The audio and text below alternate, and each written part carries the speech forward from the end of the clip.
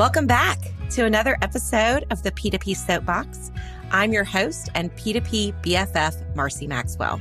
We have another great episode for you today as we explore the importance of understanding the ever-evolving P2P customers. It's no secret that our expectations as retail customers have rapidly changed over the past few years. We've switched from traditional grocery shopping to curbside pickup. Telehealth appointments have become the norm, and I know I'm not the only one who traded a gym membership for a Peloton and never went back. While some of these pandemic innovations have now gone by the wayside, many are here to stay and have forever changed what we want as customers. And the same is true for our peer-to-peer fundraisers. Great innovation has taken place in the P2P space over the last few years. But have we stopped to think if our new ideas are meeting the needs of our customers? Today's episode will focus on the critical steps of listening to understand. How can we better understand the needs, preferences, the pain points of our participants, and how they've changed? We'll discuss how consistent customer engagement can not only build trust and long-lasting connections, but also drive innovation, keeping our programs relevant in a dynamic market. And I have the perfect guest for this topic. I'm excited to welcome Mike Kinney, Vice President of Program Strategy and Community Experience at Children's Miracle Network Hospitals. CMN Hospitals raises funds for 170 children's hospitals, supporting the health of 12 million kids annually across the U.S. and Canada. Mike joined the CMN Hospitals team more than 10 years ago after catching the fundraising bug as a college participant in the Miracle Network Dance Marathon program. In his current role, Mike oversees CMN Hospital's peer-to-peer efforts, including his beloved Dance Marathon and Extra Life, which are both members of the 2022 U.S. Top 30. Through our discussion, you'll gain insights into how CMN Hospitals is prioritizing deep relationship cultivation and active listening to keep ahead of emerging trends and ensure they are meeting the ever-changing needs of their customers. We'll unravel the concept of customer intimacy, talk about generational differences, including the mysteries of Gen Z, and learn how tuning into your audience can serve as a catalyst for innovation. So let's jump right in to my conversation with CMN Hospital's Mike Kinney.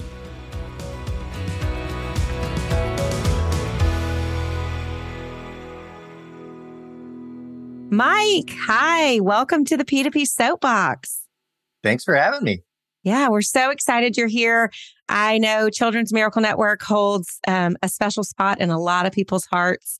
Like so many others out there, I got my fundraising start in college fundraising as well. So I can only imagine the amount of people in the peer-to-peer space who got their start with Children's Miracle Network's Dance Marathon programs. And so really excited to have you join us. I also got started in college through Dance Marathon, funny enough. So kindred spirits. I know. I love it. Well, tell us more. So let's start there. So tell me a little bit about that personal, professional journey that led you to your role. Now you're the VP of Program Strategy and Community Experience at Children's Miracle Network Hospitals. Yeah, well, that is a loaded question. So I would think if you're listening to this podcast, what you should know about me is that I'm somebody who truly values and prioritizes relationships. So if I'm doing something, if I'm working somewhere, if I'm picking up a hobby or part of a community, it is due to the relationships there that are keeping me excited and motivated. I'm somebody who gravitates towards what's new and exciting and cutting edge. I think if you were to look at the adoption bell curve for really anything, I'm more on that early adopter side of things of just, hey, let's jump in, let's figure it out, and we'll see where the pieces land. And I'm truly somebody who goes where the energy is. And so for me, I discovered Children's Miracle Network Hospitals, like I just said, in college through the Miracle Network Dance Marathon program.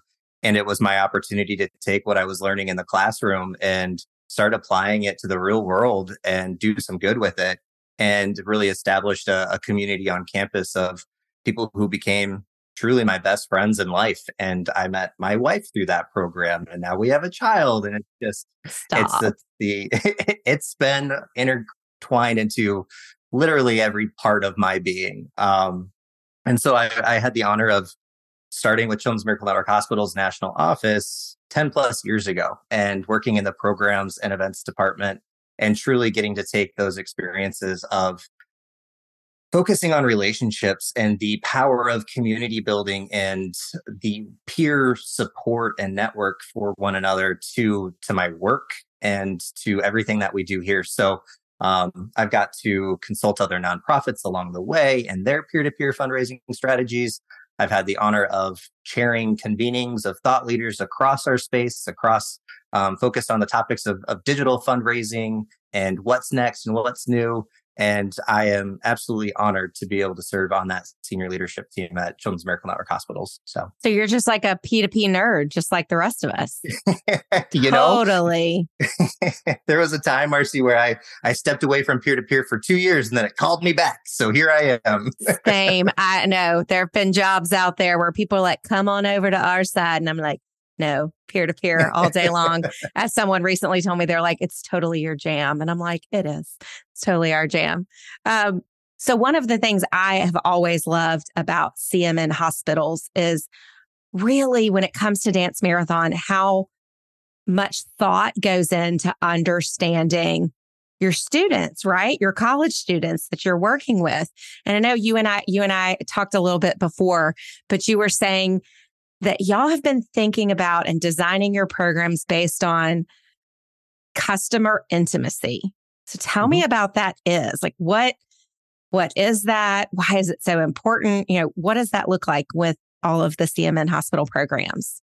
I would actually expand it from Children's Miracle Network Hospitals programs to the entire organization. So long story short, in 2020, we went through an org redesign, and I will oversimplify this. This is a 12 to 18 month process, but essentially what there's 3 types of organizations out there, or 3 types of North Stars organizations follow. And it can be operational efficiencies, it can be around your products, or it can be around your customers.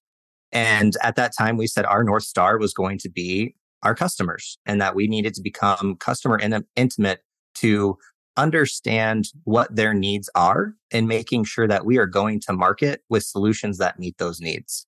And when you apply that kind of thinking to the nonprofit sector, what it really did was make sure that as we're looking at, let's say, our partnerships or let's stick to peer-to-peer programming, that we are going to the market with programs and resources that are needed and not necessarily hard sells to get people to get excited about.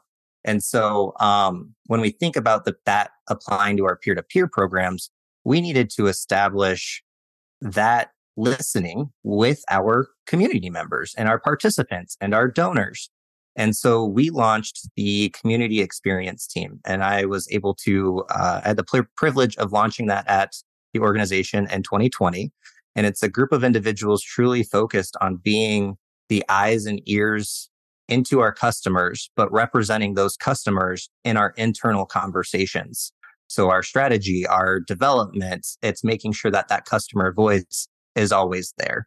Jeff Bezos is famous for saying, your brand is what your customers say about you when you're not in the room. And so It's really, it's this team's job to make sure that we're hearing those things. And that might be through a bunch of different ways. But it's to essentially create spaces where people congregate and they meet each other and they learn best practices and they get to engage and interact with your brand, but that you're creating those relationships where they feel safe sharing with you what they would say about you when you're not in the room, right? Yeah. And getting to bring that back into the organization has been magical. It sounds like, we hear the term donor centric or supporter centric, and that certainly is, centering the donor's needs and wants, but this is almost centering the relationship.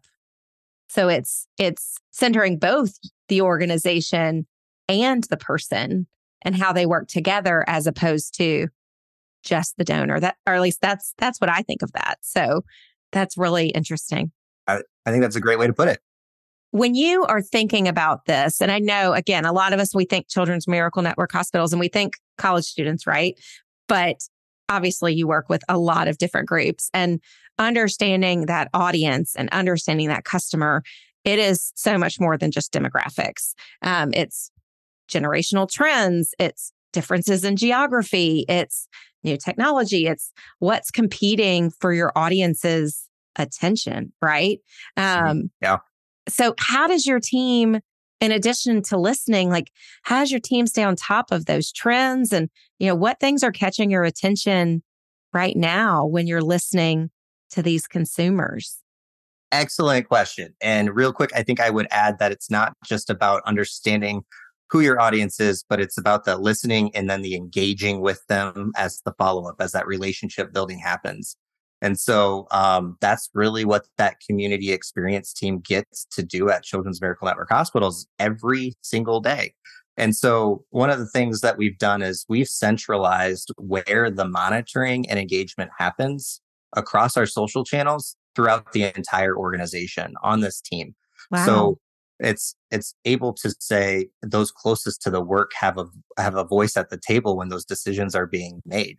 And so not just across our social channels, but we've even standardized the protocol across our support tickets and our fresh desk so that we can tag and categorize them consistently across the board and start to draw insights out of them and create recommendations for our customer teams or our program teams about what's really plaguing the community at this point, whether they've said it out loud to us or not. We've conducted market research, and that might be in the form of looking at like audiences, or it might be creating focus groups of our existing community members so that we do get that one-to-one interaction and FaceTime with them. And then most recently, we've created these what we're calling community councils, where we're bringing together various individuals across our peer-to-peer programs. And it's not just our top fundraisers. It might be a first-year participant or a fifth-year participant. It might be somebody who maybe they don't raise a lot, but they're a team captain of somebody who does. And we're getting those various pieces of input and perspectives as voices into our conversation so that we can really validate, did we hear this correctly? If we bring this, does this what you were all asking for? Does this meet that need that we uncovered? And that is, it's necessary in today's state to truly build those relationships. Well, and I think the idea of taking feedback and figuring out what problems, how can we solve these problems is one thing, but actually going back and saying, hey, before we take this to market, did we understand your question right? Do we understand the issue? And is this going to work? I think that's the step that a lot of people miss, right? And whether that's resourcing or whether that's just, sometimes in nonprofits, we work real fast and sometimes we work real slow, and it gets lost, right? In that phase of actually having that gut check and saying, did we hear you right? And is this going to fix it? That I love that, because I think that gets missed a lot. Yeah. And I won't say that we remember it every single time, but when we do, magic happens, right? And it's like you said, it's being present and slowing down enough to say, wait a second, why did we build this in the first place? Oh, okay, let's ask them. Yeah, absolutely. Now, so CMN Hospitals has really two signature peer-to-peer programs that have consistently been in some of the leading programs across the country. So you have Dance Marathon, and then you also have Extra Life. So first, just can you give us the 30-second on each one of those programs in case people aren't familiar? But really, I want to hear, who are those core audiences, and how are you using this idea of customer intimacy to drive innovation within, both Dance Marathon and Extra Life? Sure, no, happy to. So let's start with Dance Marathon. We've talked about that a little bit already on the podcast. So Dance Marathon, or Miracle Network Dance Marathon, is our peer-to-peer program that takes place on high school and university campuses. And it's really about finding those student leaders who want to create a foundation on campus that engages the whole student body in fundraising for their local children's hospital. And that children's hospital might actually be on campus. That's the really special part about some of these university partners. But the biggest draw there is it's focused on engaging high school and college students on professional development opportunities as they look to build their resumes and head out and to get their first job and the post graduation, if you will. And it's a way for them to meet other individuals on campus and build that community, something that we have learned is a top priority after the pandemic and after remote online learning and the change in campus culture. So when it comes to customer intimacy and how we're using it to evolve our dance marathon program, we just mentioned the change in campus culture. We mentioned the impact of remote learning. And really, when we take a look at that audience and we have done our generational research and listened to our student leaders, I think the best case example, we just wrapped up our Dance Marathon Leadership Conference. And that is when we brought 600 plus student leaders from across the United States together to talk about Dance Marathon on their college or high school campuses. And what's working, what's not working, where is their opportunity, what should we be paying attention to, what's plaguing their fundraising at their local levels.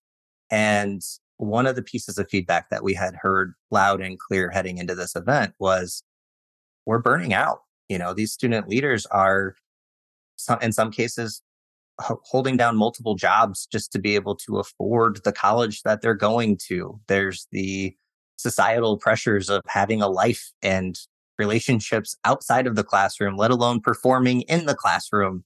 And it's no secret that a mental health crisis has been declared for that very generation that is leading our dance marathon program. And so we took that very seriously when they said, we're burning out. This is a lot of work. And they look at Gen Z looks at the millennial generation and they say, we don't want that type of burnout. Like, we're going to create those healthy boundaries, right? Oh my. I get it. I'm part of the burnout generation. I get it. And Totally. I wouldn't wish it on anybody. And so we took it very seriously. And so we took a look at the data. And when we looked at the data, we saw that most of the fundraising happens a week out from the event, right? It's 50 some odd % happens the week leading into their big event. Not stressful at all for the professional fundraisers hoping that money comes in. Right. But when there's university students who are working year round for recruitment and fundraising, and that amount of money comes in so close to the event, and they're telling us they're burned out, well, there's a simple solve here. Let's work smarter, not harder. And let's figure out how and when do we need to create those moments on campus to capture attention and urgency around recruitment. And then when does it make sense for activation? And so we spent 4 days in St. Louis talking about how dance marathon is no longer a marathon, that it can be a sprint, and that we can get smart with our actions versus face this burnout that I think we can solve. Make it a relay, marathon relay, pass off from one thing to the next. I love it. Yeah, that's really smart. And again, I think about different fundraising campaigns, and we always like to say your walk programs, your cycling events, it's a year-round program. And it can be really hard if you do a lot of work before you start seeing the numbers. Mm-hmm. And that can be exhausting for a staff person or a volunteer or a team captain in any of these peer-to-peer programs to feel like I'm doing everything I need to do. I know I'm laying the foundation. I know if we build it, they will come, but I'm not seeing anything yet. So I think that's a really important, it's a really important recognition for this generation. Yeah. Well, thank you. And I think you mentioned building the foundation, and you can bet with everything happening in these students' lives that building that foundation is one of many things that they do on a day-to-day basis. And relationships amongst those student leaders is so important. And so we actually built that into part of the sprint model too, is when do you focus on your internal teams? When do you focus on your internal relationship? And then when do you go external? And so I like to use it as that great example of understanding who you're asking to fundraise on your behalf and what you're asking them to do, and then helping them do it. Absolutely. Now, let's go back to Extra Life. Sure. Because is there some crossover with the audience? Is there not crossover with the audience? We think of gamers and everybody just thinks it's the kids. And I know that is not always the truth. So tell us what Extra Life is and who the Extra Lifers are. Sure. And that the idea that it is the kids could not be further from the truth, right? So Extra Life's core audience is kind of the mid to older millennials. So we're looking at 28 to 35-year-olds that are moms and dads who were gamers growing up, and now they have had kids of their own and they've needed their local children's hospital, and they're looking for ways to give back through this passion they've had their entire life. And so it's actually, in today's state, Extra Life could almost be as a way that we further engage a dance marathon student as they age out of dance marathon, as they graduate. We've, with 2022, we saw kind of that COVID bubble burst. And so Extra Life did excellent in 2020. It did excellent in 2021 because we were already positioned to be digital first and didn't necessarily have to deal with that last minute scramble of what many organizations had to go through of canceling in-person events and finding new ways to keep people engaged. When you think about the audience, this was an audience that preferred to be engaged online. But as a result, in 2020, 2021, you saw this surge of nonprofits move towards the live streaming space and how to engage people digitally. And we were all using the same channels to try to get the same person and capture their attention and justify why our cause was more urgent than the next one. And I think what I would say that we've experienced there is almost kind of a digital fatigue, if you will. And so we're taking a lot of the customer intimacy and the learnings from the peer-to-peer conference earlier this year about, when we look at the growth in the top 30, where is that growth coming from? It's coming back online for those in-person runs, walks, bike rides, those in-person events. How can we be capitalizing on solving that digital fatigue by bringing Extra Life a little bit more in person, a little bit more hybrid? So we are going to start exploring what do those in-person game day fundraising events look like, those LAN parties that people can attend in person and get to meet the families that they have been fundraising year round for. And honestly, when you talk about the crossover between Dance Marathon and Extra Life, it might not necessarily be with the audiences today, but it is certainly there with those best practices of how do you get the excitement in a room bottled up where somebody can take that home with them and come again the next year, right? So we're looking at the digital fatigue and how we fight that with the Extra Life program. It's really interesting to hear, and it'll be really fun to watch. We hear so many people, again, that went that hybrid model, digital first model, and you have not heard a lot of people talking about, we started as digital first and now we want to add an in-person component. Right. But I think that's really smart because, while we, live on the internet, using my air quotes, we don't live on the internet. And so I think that's a really great idea. And I'll give you like that $5 for plugging the conference the next time I see you, which I appreciate. I could talk millennials all day long since I am one too, but let's talk about Gen Z a little bit more. So, we often hear, nobody understands this generation, what even are they? And so can you share, what have y'all learned about Gen Z through your programs, and how are you adapting to this next generation of fundraisers and donors? Yeah, it's been an interesting and fun discovery process. I think if you're in the peer-to-peer space, that if you're going to be successful, it's all about how you adopt and how you stay curious. And so through our research into Gen Z, and obviously we've got a great community to be able to ask these questions with directly and interact with directly. But through some of our marketplace research, it's very clear that this is a we versus me generation that wants to make the world a better place for everyone involved, not just the people that they're used to seeing or working with. It's a we versus me mentality through and through. And so they make sure to prioritize that and where they shop and the brands that will help them make that positive impact on the world. So uh, from that perspective, it's about positioning our cause as, even though it's not necessarily something that many of them have had to deal with directly, that it is something that a lot of people in our worlds today do. I mean, it's 62 kids every minute that walk into a children's hospital, and that's not just one child; that's that entire family walking through those doors. And it's 1 in 10 families, I think, in America that have needed their local children's hospital. And so there is a significant need there when it's the we versus me piece. But we also know that this is this is a generation that wants to pave their own way. And so these legacy programs might not necessarily be the most appealing piece for them. And we've got to figure out how we make sure that our peer-to-peer programs remain fresh and new and exciting and tailored to their individual lifestyles and that DIY mentality.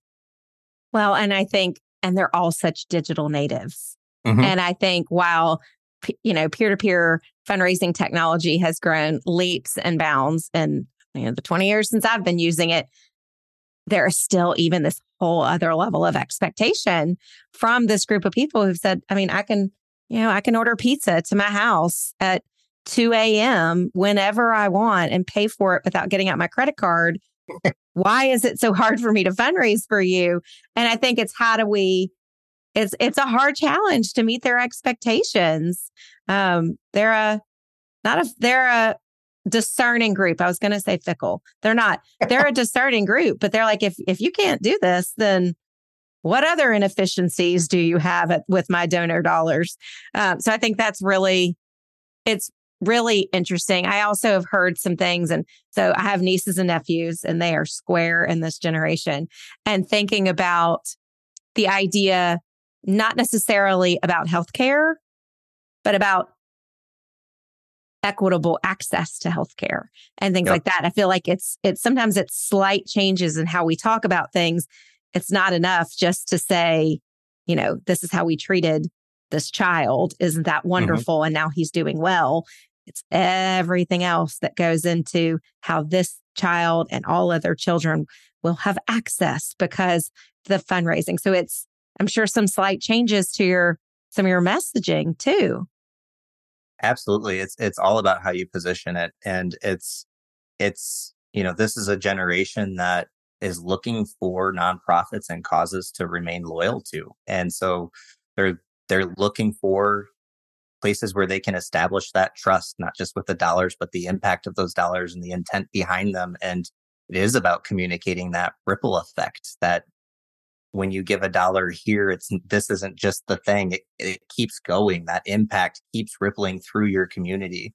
And, you brought up a really good point about them being digital natives and that they don't necessarily remember life before social media. But one thing that we found, I think, that would be really interesting for your listeners is while they are primarily on social media to, consume content, and that might be where they prefer to receive their news.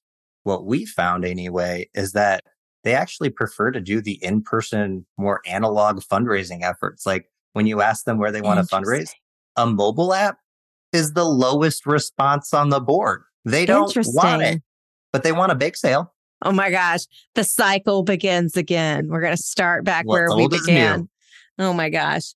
So, Mike, if people are listening and no doubtedly inspired by all the great work that you're doing, where can they learn more about what you're doing at CMN Hospitals? Sure. Well, they can certainly visit cmnhospitals.org, or if you want to check out our individual programs, it's extra-life.org or dancemarathon.com. So it's Extra Life for the millennials and Dance Marathon for the Gen Zs, basically. Today it is, yes. Today it is. I know. Who knows what Gen Alpha is going to do to us, right? Yeah. Oh, my goodness. Well, Mike, this was great. I love this perspective on what y'all were doing. When you were talking about customer support, I was thinking, they are becoming like the Nordstrom of nonprofits, right? Which I hope you consider a compliment, right? Yeah, thank you. But I think this is really great. What I love about these programs is, again, the amount of people that this has started them on a trajectory of fundraising for their entire lives, right? A lot of us got started in college fundraising. And so I think if only there was a way to measure that, right? To see how many people have influenced, that you have influenced into this field. So I would love to just say thank you so much for joining us today. And we may just have to have you back once we're ready to talk about the Gen Alpha crew. Well, thank you for having me, and thank you for letting us share about the work of Children's Miracle Network Hospitals. Awesome. Thanks, Mike. Thank you. The P2P Soapbox is produced in partnership with True Story FM. Engineering by Pete Wright. Music this week is by Russo. If your podcast app allows ratings and reviews, we hope you'll consider doing just that for our show. But the best thing that you can do to support the P2P Soapbox is simply to share the show with a friend or colleague. Thank you for listening.